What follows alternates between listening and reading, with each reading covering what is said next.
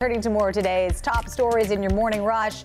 The Justice Department will conduct a review of law enforcement's response to last week's mass shooting at an elementary school in Uvalde, Texas. A spokesperson says the review is intended to provide a fair and transparent account of what happened on that day.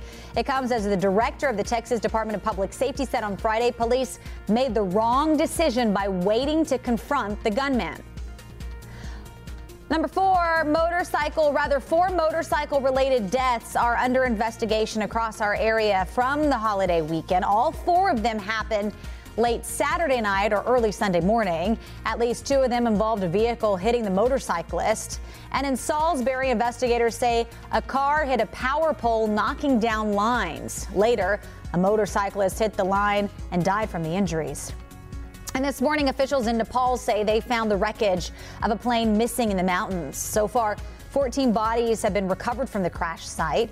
Officials say 22 people were on board. The plane was on a 20-minute scheduled flight Sunday when the control tower lost contact with the plane.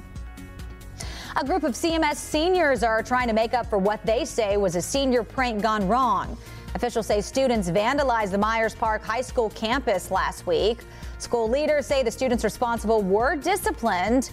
In response to the vandalism, some students created a GoFundMe for the custodians who had to clean the damage. So far, they've raised over $5,800. And that's it for your morning rush.